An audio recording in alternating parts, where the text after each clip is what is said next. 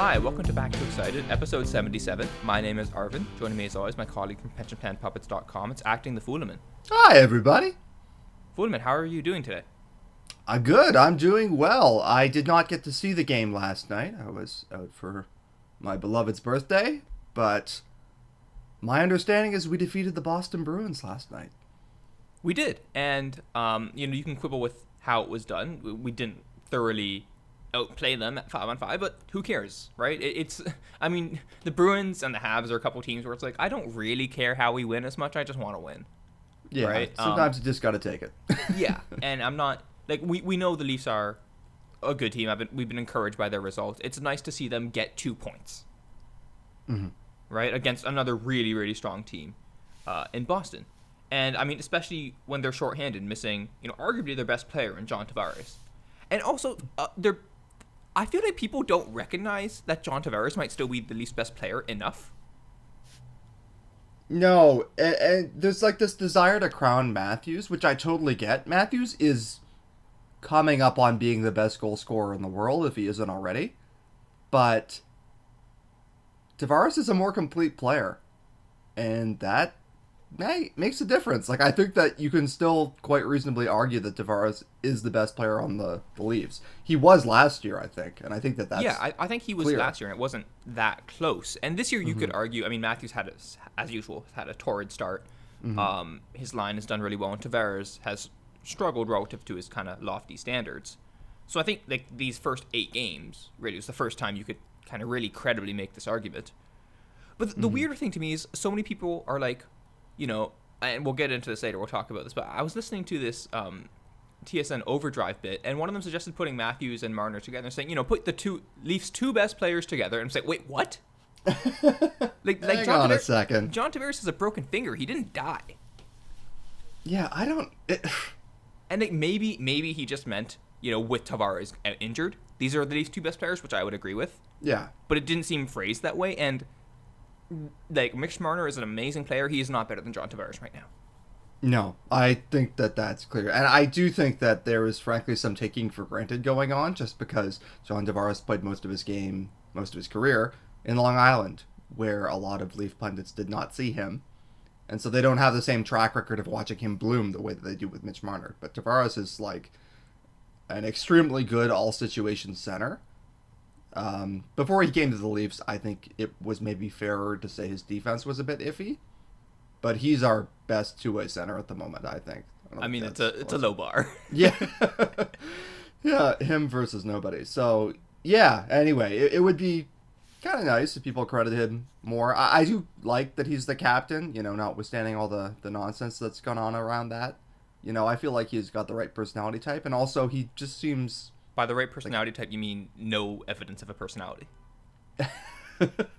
Yeah, if you want to put it that way, like he's very good at exuding like the hockey playing robot demeanor, but just like relentless professionalism and never stirs the pot. He's almost like a baby Crosby. I think James Myrtle's made this comparison. He's like a baby Crosby in that like he's kind of a do everything center, not to the same level as Crosby, who I think is maybe one of the 5 best players who ever lived. But like he has the same sort of I guess personality where it feels like all Tavares does is go to hockey practice, come home, and then stare at the wall until it's time for hockey practice again. Did you ever see 7 Days in Hell? No. It's this extremely funny mockumentary about a tennis final. But there was one scene where Kit Harington, who's one of the competitors, just goes to his hotel room and stares dead-eyed at the wall from like 3 inches away. And that is indeed kind of what I think of with Tavares going on. Yeah, maybe he eats some kale. Yeah. Well, now he's a newborn, so he has to help out with that. But that's true. Previous to this, I honestly think he might have just sat there, thought about hockey. Just get those nutrients. Exactly. But anyways, back to the game. So this game was interesting. Going into this game, we were expecting to see the Leafs' top line of Matthews, Johnsson, Nylander stay the same, and then Alexander Kerfoot to move up along with Ilya Mikheyev to align with Mitch Marner. Right, and that would be kind of the Leafs' de facto second line. Jason Spezza would take over with Moore and Kapanen on the third line, and then the fourth line would essentially remain unchanged. Shore, Gauthier, Timashov. what we actually saw was something we don't often see out of Babcock, which is this kind of huge line blender throughout the game, where, and it was revealed after the fact that there was kind of a strategy to this, where he would play Matthews, Marner, Janssen against Patrice Bergeron's line in all non-offensive zone matchups. Matthews, Janssen, Nylander, whenever he had the chance to get them out in the offensive zone. And then against that Bergeron line, Gautier's line, Gauthier, Shore, Timashov, for defensive zone draws against Bergeron.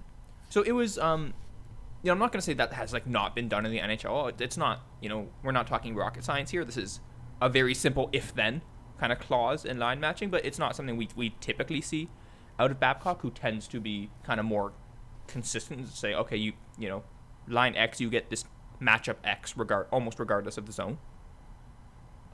Yeah, I mean, it's hard to say because there are so few shifts almost in each bin in one given game. Yes. That if, this weren't pointed out to us, it might be easy to just chalk it up to randomness and say he's not really that matching.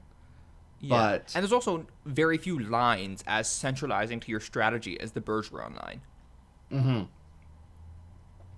Yeah, there are teams that are more dependent on one line, but the gap between their first line and everything else, especially with David Krejci out, is kind of incredible. So it certainly merits kind of a complex strategy where you're really just aiming at trying to neutralize them as best they can. From the numbers, it looks to me like it worked pretty well. I mean, what do you think? Yeah, I mean, it seemed to do all right. It was kind of hard to judge because Janssen got hurt halfway through the game, right? Mm-hmm. Then he came back for a little bit, and then he was gone. So then Trevor Moore played a lot of the third in Janssen's spot, essentially. And then the third period was basically just Matthews, Kerfoot, Gauthier, Matthews, and then Matthews was essentially getting double shifted, more or less, right?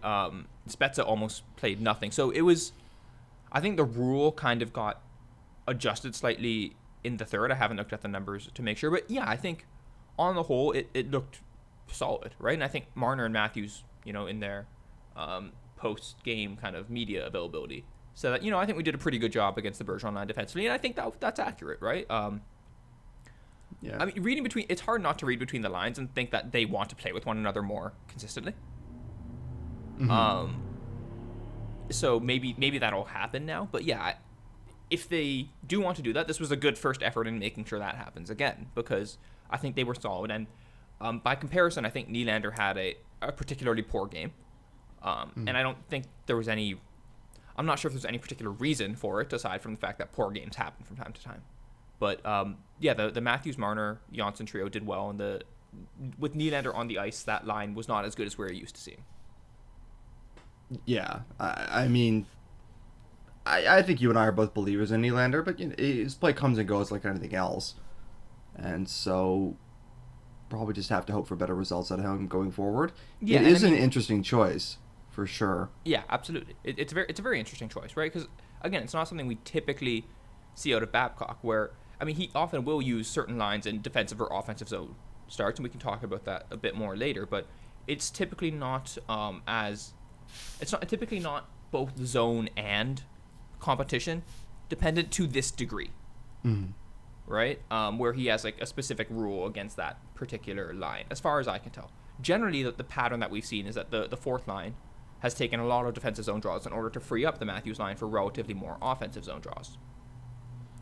But that has been, somewhat independent of competition. And the fourth line hasn't usually had to go up against top lines of the opposition.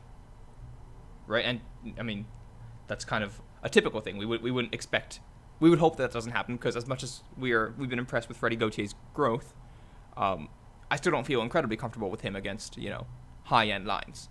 Then again, we did see this a little bit against Tampa, where he would just put them on in the defensive zone, regardless of who was out there. And I think once against Tampa, it did us.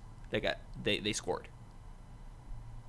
Yeah, it's inherently kind of unnerving. I do think of something that Justin Bourne has written where he says, a lot of defense is just about trying 100% all of the time, And I know that that sounds kind of old school, but he talks about like sometimes defensive zone coverage, especially when, there's not a lot of straightaway speed involved, as there is not when you're already in the D zone, is just about your willingness to kind of keep your feet moving and keep trying to cover your area of the ice and all that sort of thing.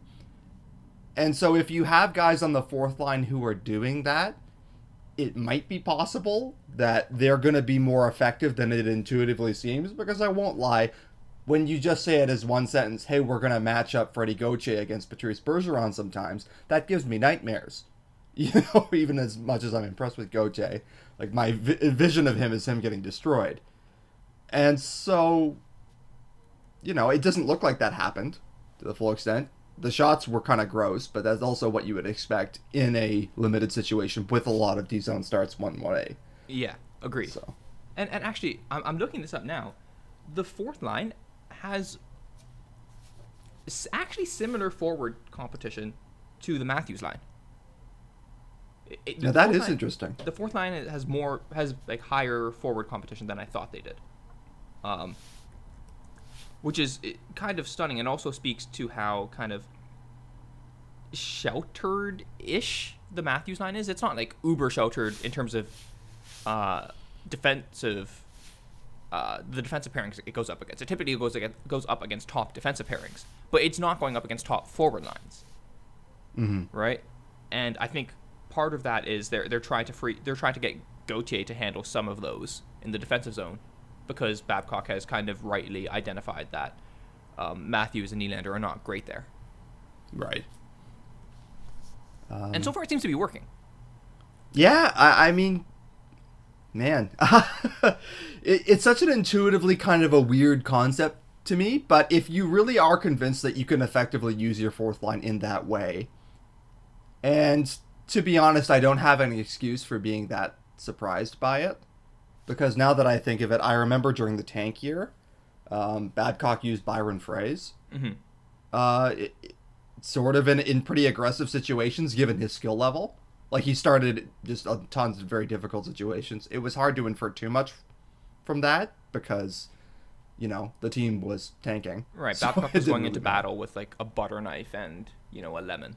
Yeah, it was sort of like, even if I start my second line center against him, who is it? I don't even remember. So, yeah, it is interesting to see the fourth line maybe get more integrated. That is also maybe a product of a fourth line center that he appears to trust more now in a way that he really didn't before. And I think that was connected with our habit of acquiring fourth line centers at the trade deadline, which we actually arguably did 3 years in a row. If you count Brian Boyle, Thomas Plekanec, and then Nick Petan. Nick Petan obviously did not steal the job very authoritatively. Yeah, and now it's based on the headline segment of Hockey Night in Canada. It seems we're willing to trade him free to a good home, essentially. Yeah, I mean, if we get a late pick back for him, that's probably about all we can expect.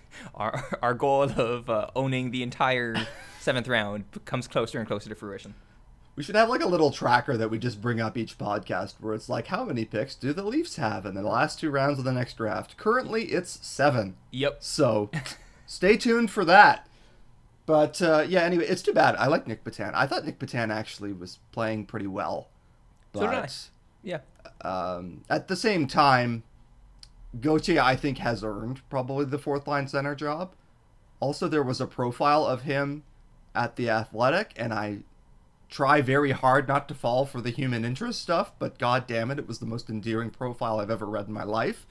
He seems like the nicest guy on the planet, and so I've started to feel kind of bad about how critical I've been of Freddie Gauthier, in addition to the fact that he also looks more like a real NHL player now than he ever has.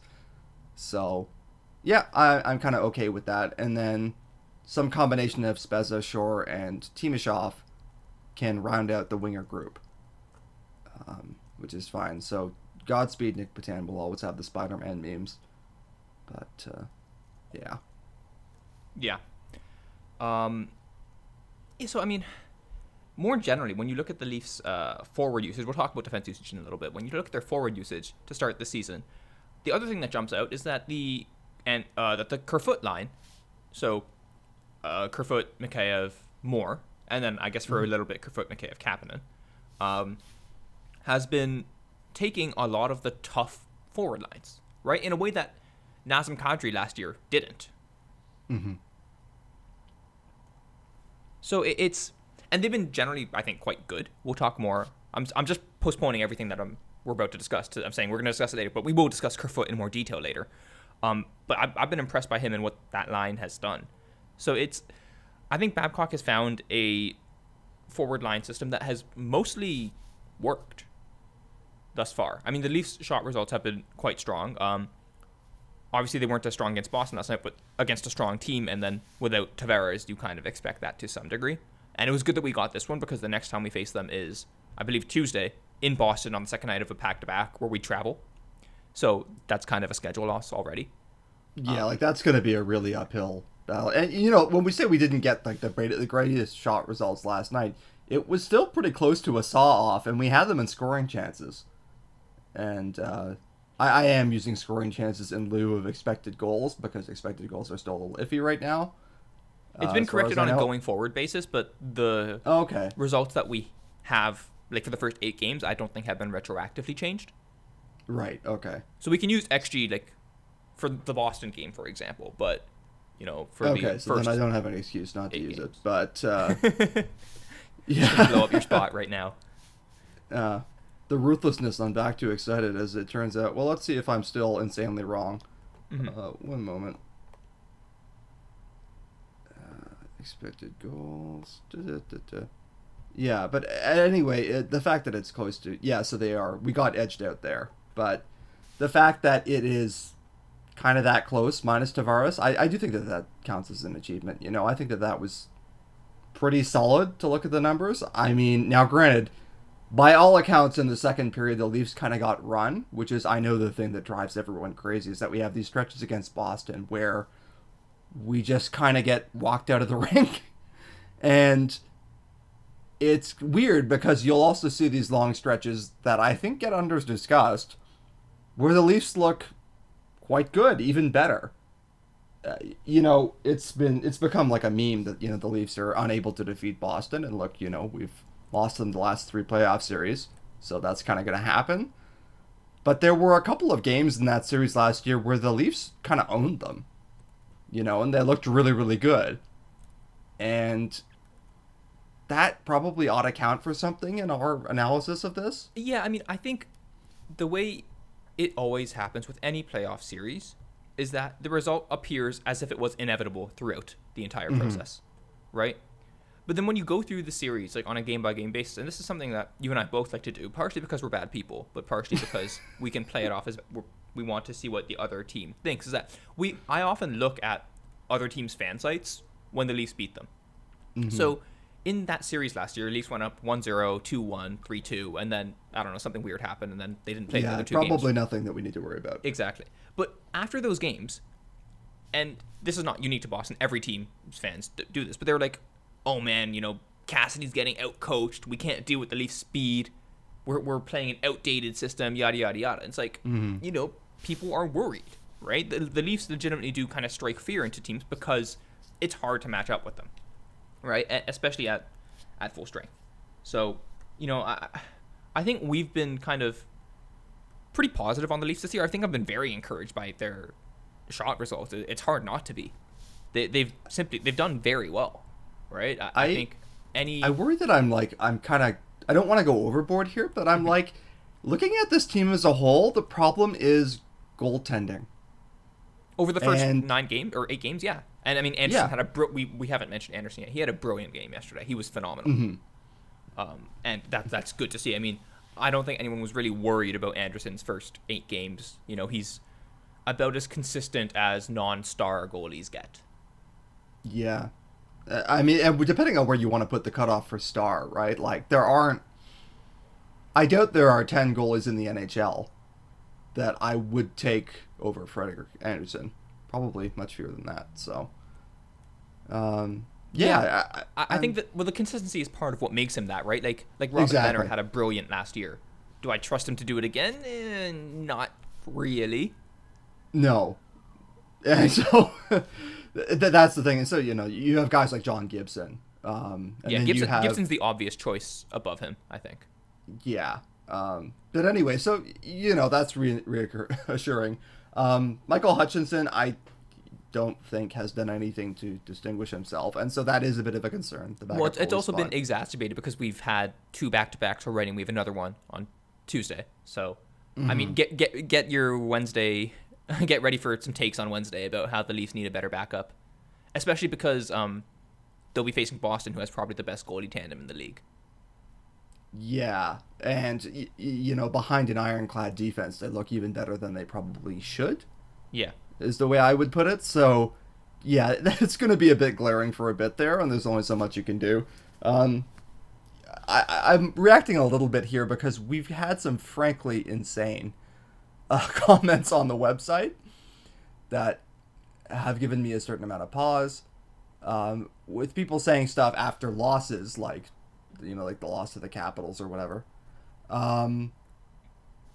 which was that the Leafs are doomed and they're not even probably going to make the playoffs, and they're just very bad and very confused and all that sort of thing. And I'm like, if Frederik Andersen goes down, we are probably screwed. It'll get really ugly really quickly.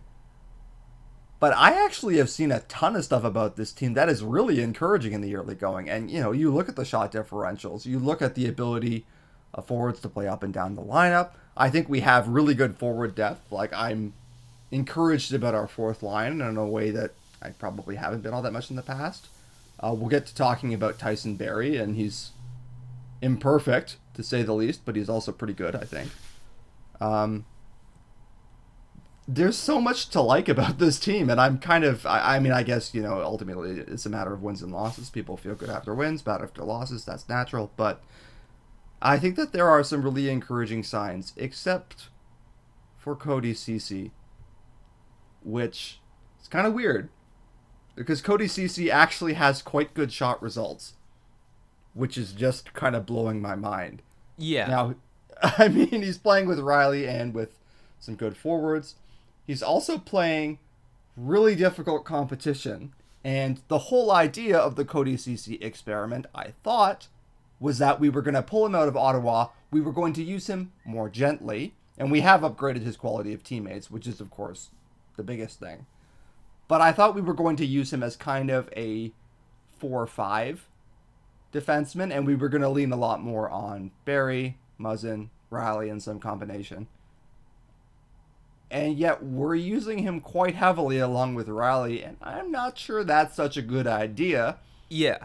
Except somehow Ceci has 53% adjusted shots, so... Yeah, okay. He's been unequivocally on the Leafs' top pair. You can't even really argue with it, at least at 5-on-5, right? So it's bizarre. It's certainly not what I would have done. It is working okay for now.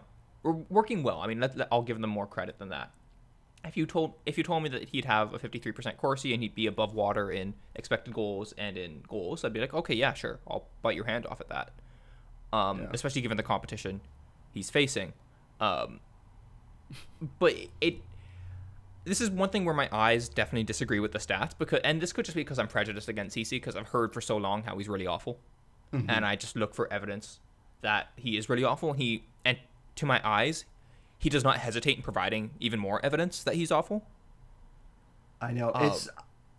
I feel like this might be the ultimate challenge for nerds, is you've been able to overcome your eye test and loss situations, but the final challenge is we're going to give Cody Ceci good Corsi, and you have to talk yourself into him.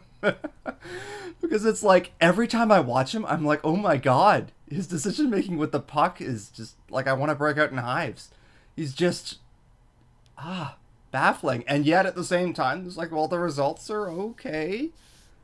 And so, yeah, I guess I tentatively have to say that I'm okay with it. I'm super uncomfortable with the usage that he gets, but yeah, I mean, he's a little bit under the team average, but Riley is as well. And that part of, I mean, look, obviously when you play guys elite competition, you want them to ideally outscore them and outchance them, and be even driving the bus the way, for example, the Bergeron line does in Boston, right? But what's always kind of been the case for the Leafs, and this was true with Riley Hainsey last year, is that they were kind of a meat shield where they would survive. They'd be around 50% in shots and expected goals, maybe a little bit above or a bit below. Mm-hmm. And then the depth would kind of clean up. Right? And, I mean, there's more than one way to skin a cat, right? You still end up with positive team, shot, and goal differentials if that's kind of your strategy. But, you know, at the same time, it's 9 games of Corsi data. Mm-hmm. We something that gets forgotten is, like, Corsi itself is random. Yeah. Right? Like, there's randomness associated with, you know, what happens. You know, whether maybe the NHL ate some shot locations, which happens from time to time. Maybe, you know, you set up a guy for a tap-in, but he just whiffs the puck entirely, and that doesn't count as a shot or any expected goals, when in reality it's like almost a sure goal. Mm-hmm. So these things kind of happen, and we have to keep an eye on that.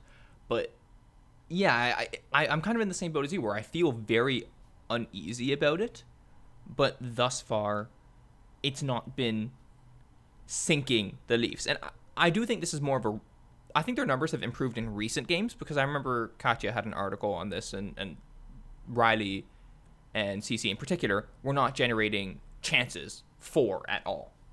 Mm-hmm. Right? And I think that's kind of been rectified to some extent in the last few games, where the Leafs offense has looked like themselves. Yeah. So, you know, maybe it is just working better than we'd like to admit it is, but I do want to wait more time before planting the flag and that, hey, Cody Ceci's been fine as the Leafs' number 2 defenseman. Yeah, I mean, we know for a fact that Emmanuel Perry is just waiting to jump on any Leafs fan who says that Cody Ceci is good, so we better watch our backs. But, yeah, I mean, tentatively, I have to say it's been all right. Now, I mean, it's been similar to Hainsey, I guess. Yeah, maybe even a bit better. But, yeah. I'd have to look up the numbers to be absolutely certain. I guess the Leafs are a better shots team so far this year than they were last year. So, you know, there's kind of a rising tide lifts all boats element to this. But, that's true. Yeah. At the same time, you know, he's used so prominently in such a central role. You're a bit like, well, if he's part of that rising tide, that's something. But yes, agreed. Also, Morgan Riley defensively has done nothing to convince me that he's ever going to improve at that end of the ice. It's not happening, and that's how it is. Yeah, so I'm just looking up the raw TM stats, which is until we have RAPM and isolated threat data for this year, which won't come for later in the year because they need a larger sample to work. Mm-hmm. Otherwise, they'll just kind of spew out ridiculous results that have huge kind of error bars. But yeah, CC is basically exactly neutral relative to raw TM in expected goals per 60 and slightly negative in Corsi. Okay. And then naturally, Riley's are essentially quite similar. Yeah, so I mean, it's not like, you know, he's beating the world or anything like that, but he's also not a disaster. Right, and then raw TM does not factor in competition, and he is getting, you know, competition that would require some adjustment for. Probably not like an obscene amount. It's not like he would become, you know, Erik Karlsson or have Erik Karlsson-like numbers if you put him on the third pair, but you know, it makes a difference a little bit at the margins. Yeah, that seems fair.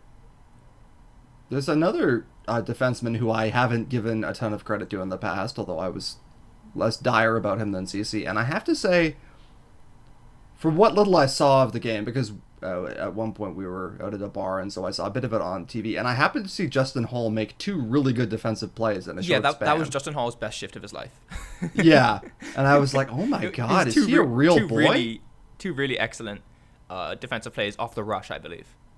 Yeah, and, you know, he's using his reach because he is quite a big guy, 6'3", he's got a long stick, and so, yeah, I mean, in general, I have to say Justin Holl has looked like a good third-pair defenseman, and, you know, I wasn't convinced that he was anything all that special. Again, it's still, you know, it's the third pairing. A lot of guys on the third pairing. I don't think this shows he's anything quite that special. And I kind of feel the same way about Timashov, where it's like, they are doing fine in a fourth-line role, and I happen to think that not almost anyone, but like a lot of players, a lot of AHL players can do well in that role.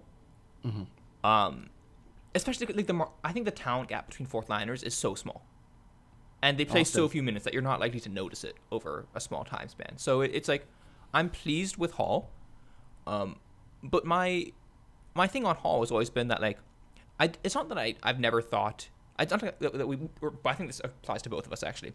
It's not that we think he is like an awful player and he can never play in the NHL, and if he tries, like he's gonna score 35 own goals or anything like that. Like, it's more that I think the kind of gnashing of teeth that we were press boxing him was overblown, because it's like, okay, like what do you want? What do you think Justin Hall is going to be? Do you think he's going to be a top 4 guy? Because one, I don't, and two, I don't think this stretch of him being a decent third pair guy is really indicative of his ability to move further up into the lineup. So it's just like, okay, cool. We're scratching our third pair defenseman or 7th defenseman. That's fine. Teams do that. Yeah, that's kind of what happens if you're a 7th pair defenseman. So, I mean, credit to Hall for, I'm sure it was not an easy experience for him. It must have been frustrating. But so kudos to him for keeping his head down, and you know, he has a situation where he's given an opportunity now, a bit more of a real opportunity, and he's doing what he can to run with it. Do I think it's going to save him when Travis Dermott comes back? Not really. I think it's an open question in a way that I didn't think it was before, mostly because he shoots right. Yeah, I do think he... Yeah. I think, unironically, I think he has performed better than Marincin this year. Not that Marincin has been like particularly awful to my eye or anything, but I just noticed Hall doing more things, and I'm kind of not really reading the numbers here, although I think Hall's are better than Marincin's because it is a tiny sample, and they're in kind of a very specialized role. But I do think that Babcock does just trust Marincin more, and also Marincin's ability on the PK helps him there. Hall does PK a bit, but Marincin has done it more and for longer, and seems to my eye better at that. But either way, I'm not going to be upset no matter which one of them is sent down once Dermott comes back. I think Hall has done enough to stake a claim to that spot, so that's fine by me. Yeah, I think it's an open question in a way that I wouldn't have said that it was previously, just because Justin Hall has been playing more on the penalty kill, significantly more actually than he previously did. And so if he can do the PK as much or more than Marincin, then he's probably actually going to win the race based on he's been better at even strength and he shoots right. But we'll see. So you know, lots of positive things to take away in the early going here, despite the fact that the record is still pretty middling in the standings, which I think has made an impression on people. That and the blown lead against Montreal. You know, I just feel like that has made people feel maybe more negatively about this team than was justified.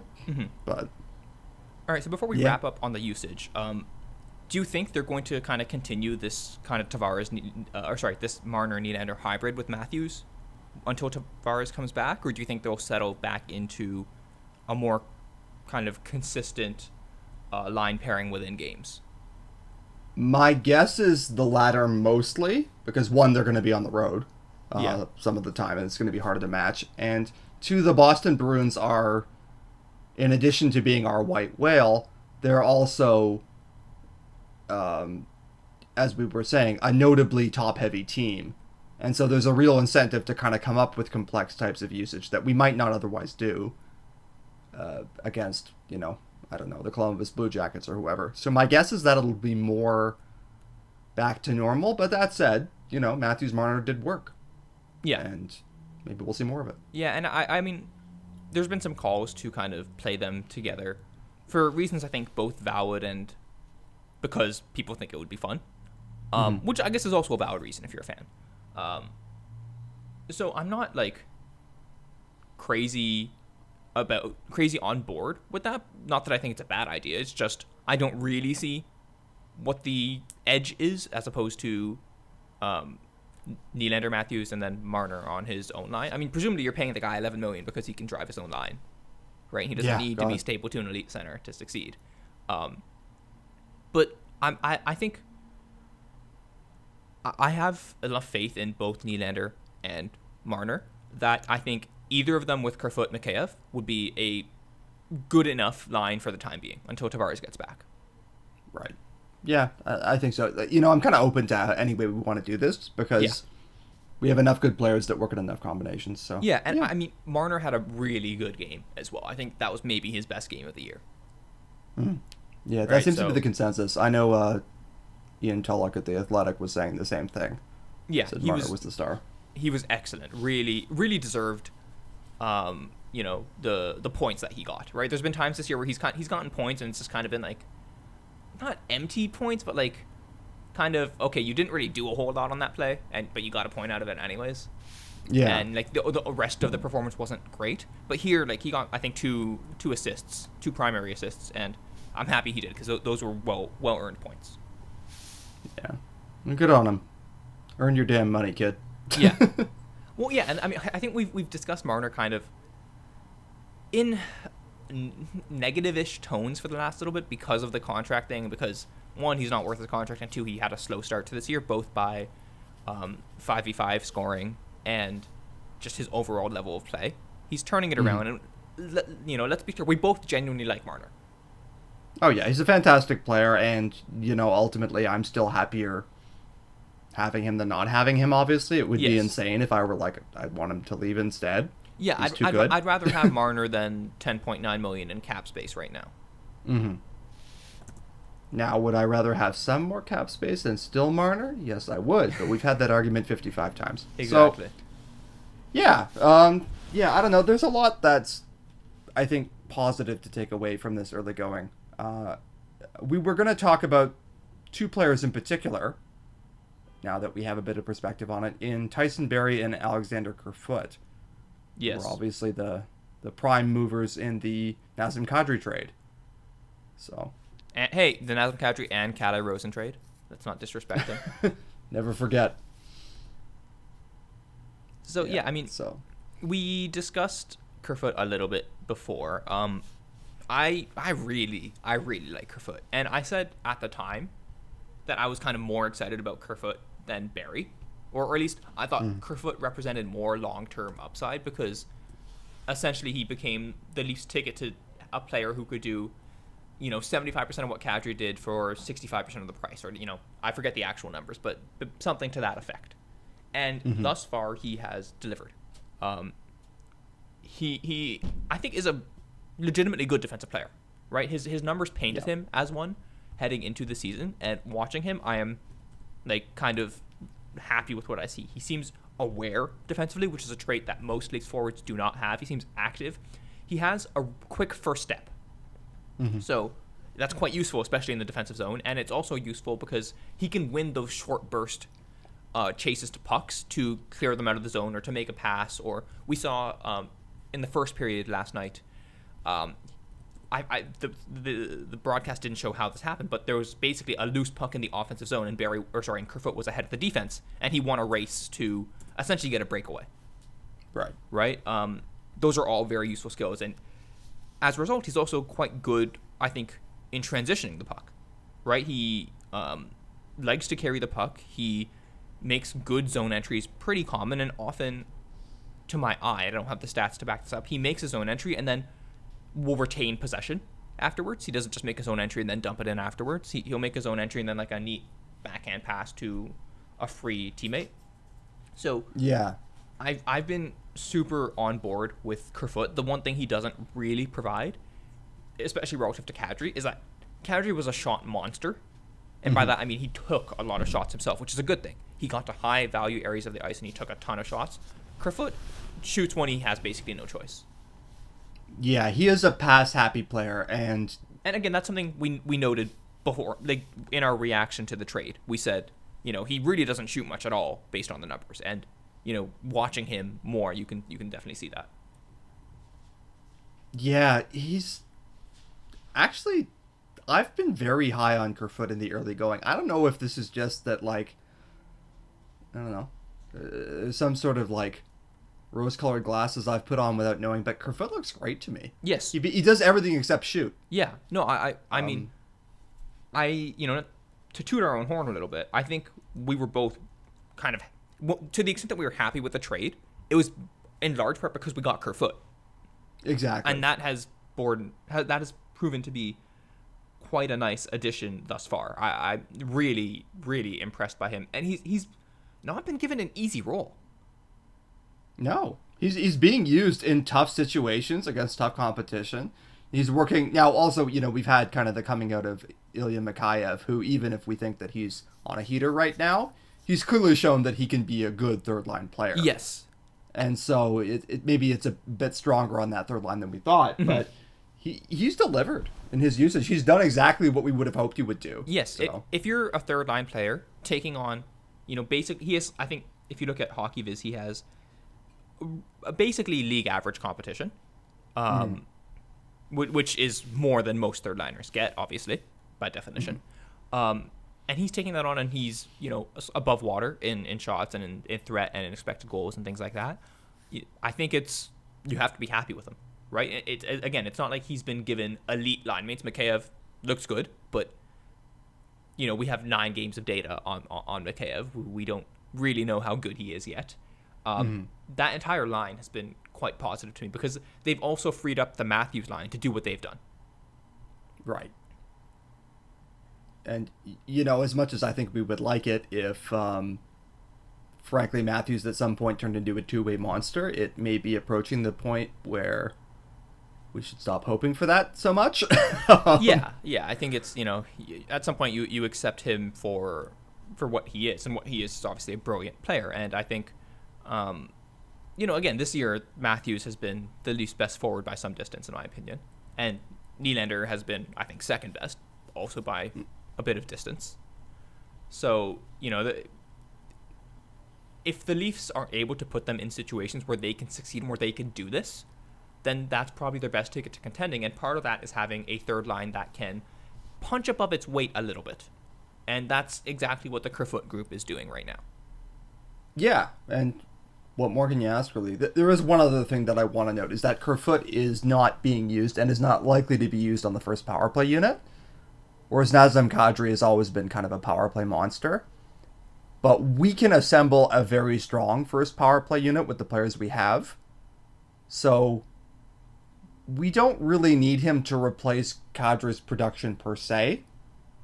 If you understand what I'm saying, in terms of if we can assemble a solid power play unit and we're getting even strength production from Kerfoot that is in line with Kadri's, I think that's even more of a win than maybe it seems like when you look at the numbers. Yes. But basically, the power play brilliance of Kadri, it was more easily replaced internally than the ability to face good competition and come out ahead, in terms of on-ice results at even strength. We didn't have anyone, once you got rid of Kadri, who could do that, who wasn't Tavares or Marner, or Matthews, rather, in terms of centers, right? Or Nylander, but then you split up Nylander and Matthews, and we've had that discussion a million times as well. So yeah, I agree with that. But wait, you said something weird there. What's a power play? According to the ancient scriptures, a power play was a time in the olden days when an infraction was committed by the Boston Bruins, the refs would escort the player who perpetrated it to the penalty box. And for 2 minutes, the opposing team would have one more player on the ice. Oh, wow. That would be really cool. I know. Fucking Christ, man. I hate whining about the refs, but also it's always this shit with Boston. And you know what? When the differential is this lopsided, and I'm sorry, we're a cleaner team than the Bruins are. If we have to hear over and over and over again about how tough the big bad Bruins are 7 Voices Sunday, maybe we can also say, okay, but the Bruins should be in the box at least as often, if not more. I'm still kind of residually a little bit bitter about Game 2 from last year's playoffs. Just a clown show. That was just a bullshit refereeing game. And it kind of exploded with Kadri losing his mind. And again, he should not have done that. That was very bad and stupid. But it was an awfully managed game. And when this shit happens again, I hate it. Frankly, I don't like complaining about the refs. You sound like a sore loser. There should have been more penalties on both teams yesterday. Both teams were getting away with murder. It was ridiculous. I've complained about this so many times, but I despise how much interference happens in the NHL that is not called. It's so dumb. right? Like you dump the puck in, and yes, you can play the body to an extent when the puck leaves the guy's stick. But if the puck is 15 feet behind you, it seems kind of ridiculous to like hold and obstruct the guy unless like you can block his path. That's one thing, but I feel like a lot of the Bruins just literally hold the guy. Like you can't do that. That is interference.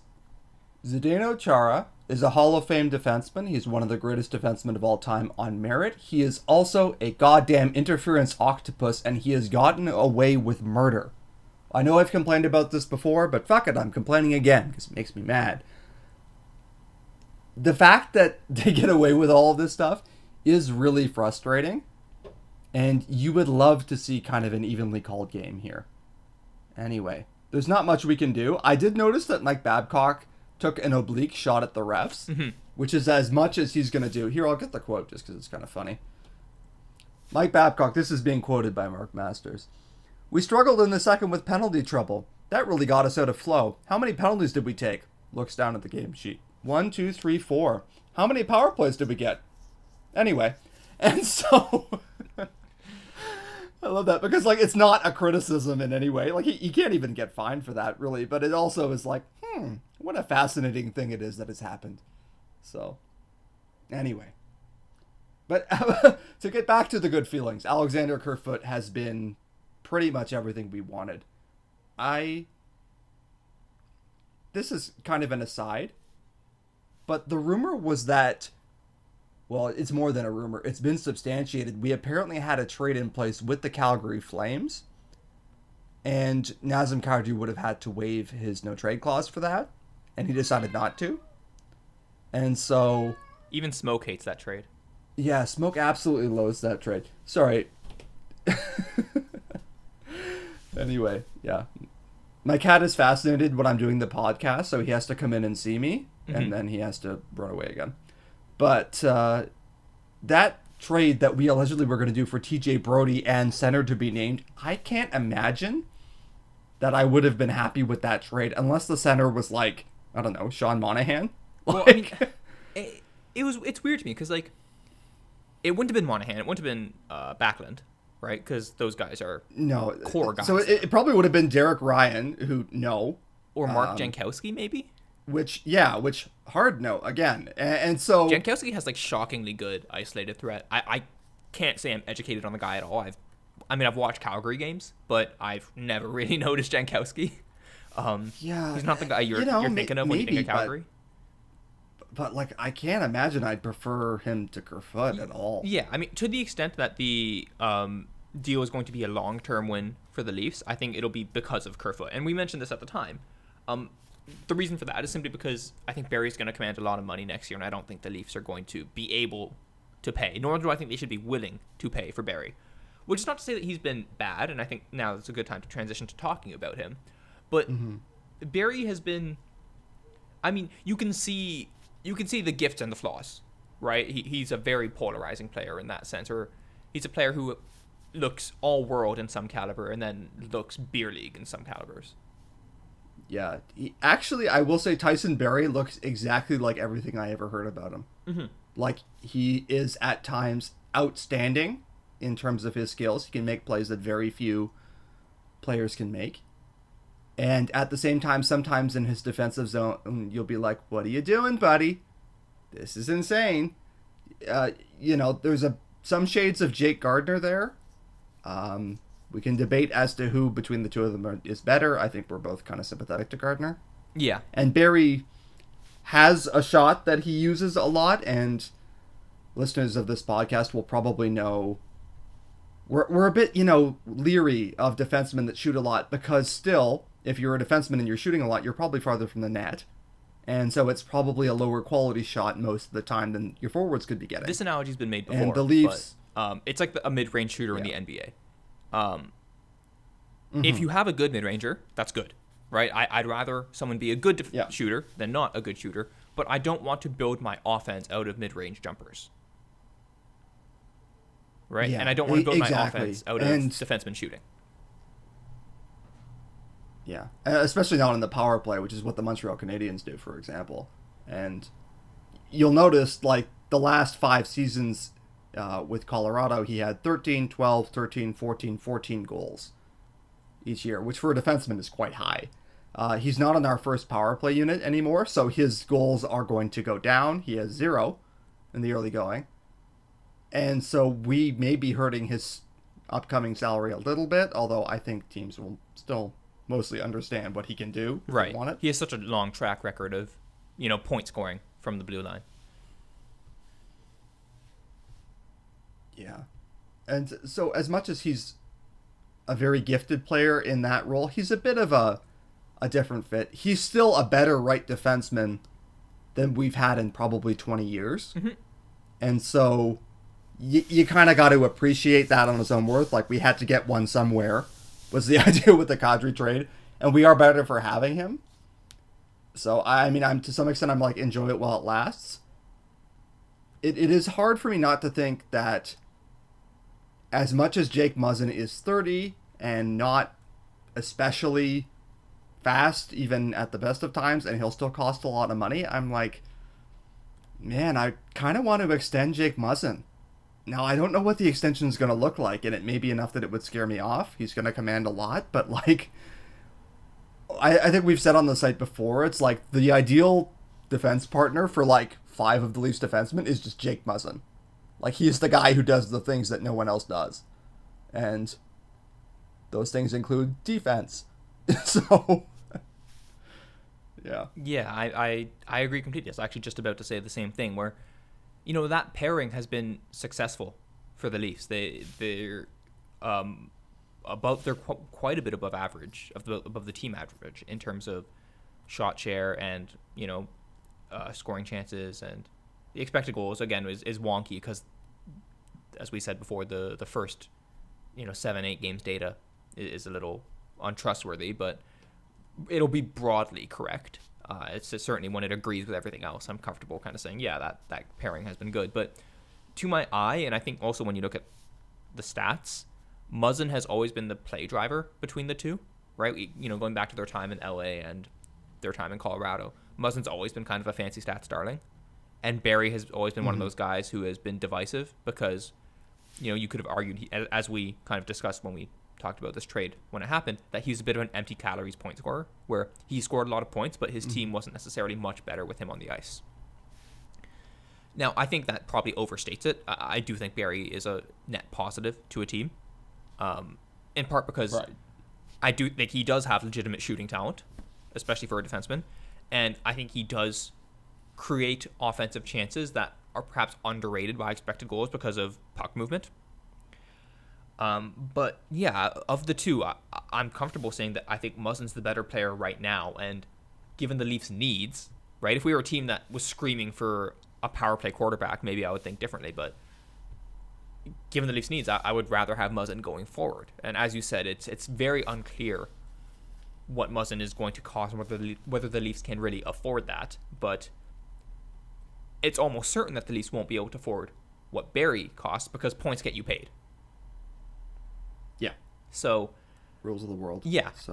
So I've been happy with Barrie, or I guess pleased with Barrie. But I am treating this as a 1-year thing that is not going to continue past this season.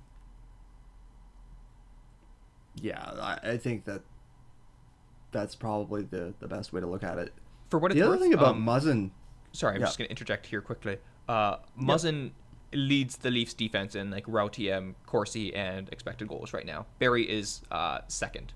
And funnily enough, Ceci is third. Of course he is.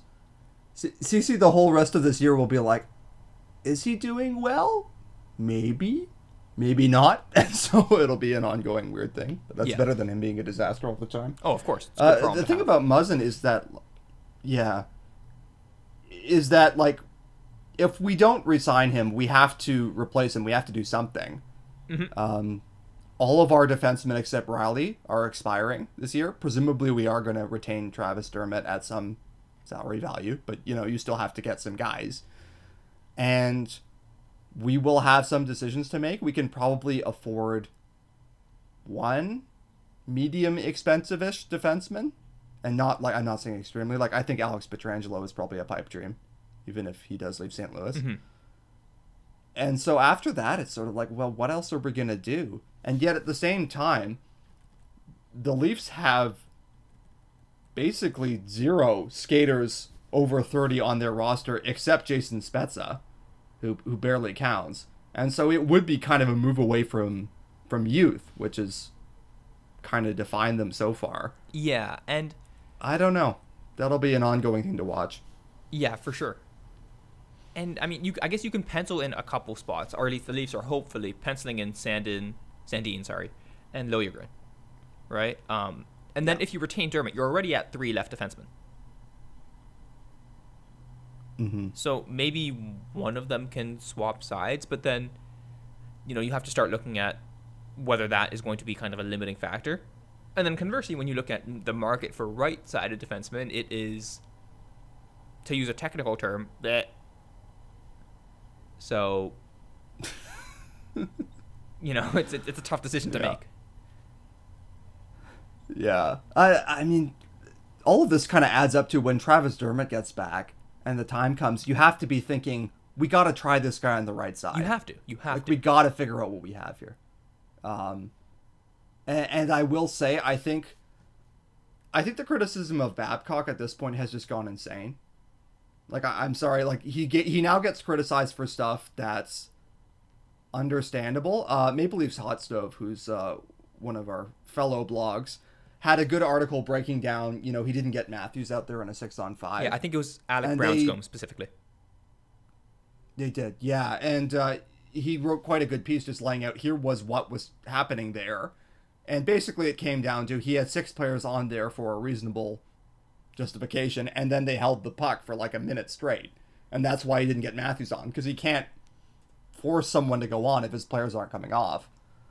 Some of the criticism of Babcock there, and also everything he says about Nylander, and, we adore Nylander. We go on about him half the episodes of this podcast, but, like, it's fine that he doesn't punctuate every sentence with, and by the way, Nylander's a good player. Well, he's an adult. He'll be okay. So, I do think that it's really gone off the wall there in terms of anything he does he gets criticized for. That said, he's answerable for his management of the defense. I think that's been his probably biggest weakness in the past.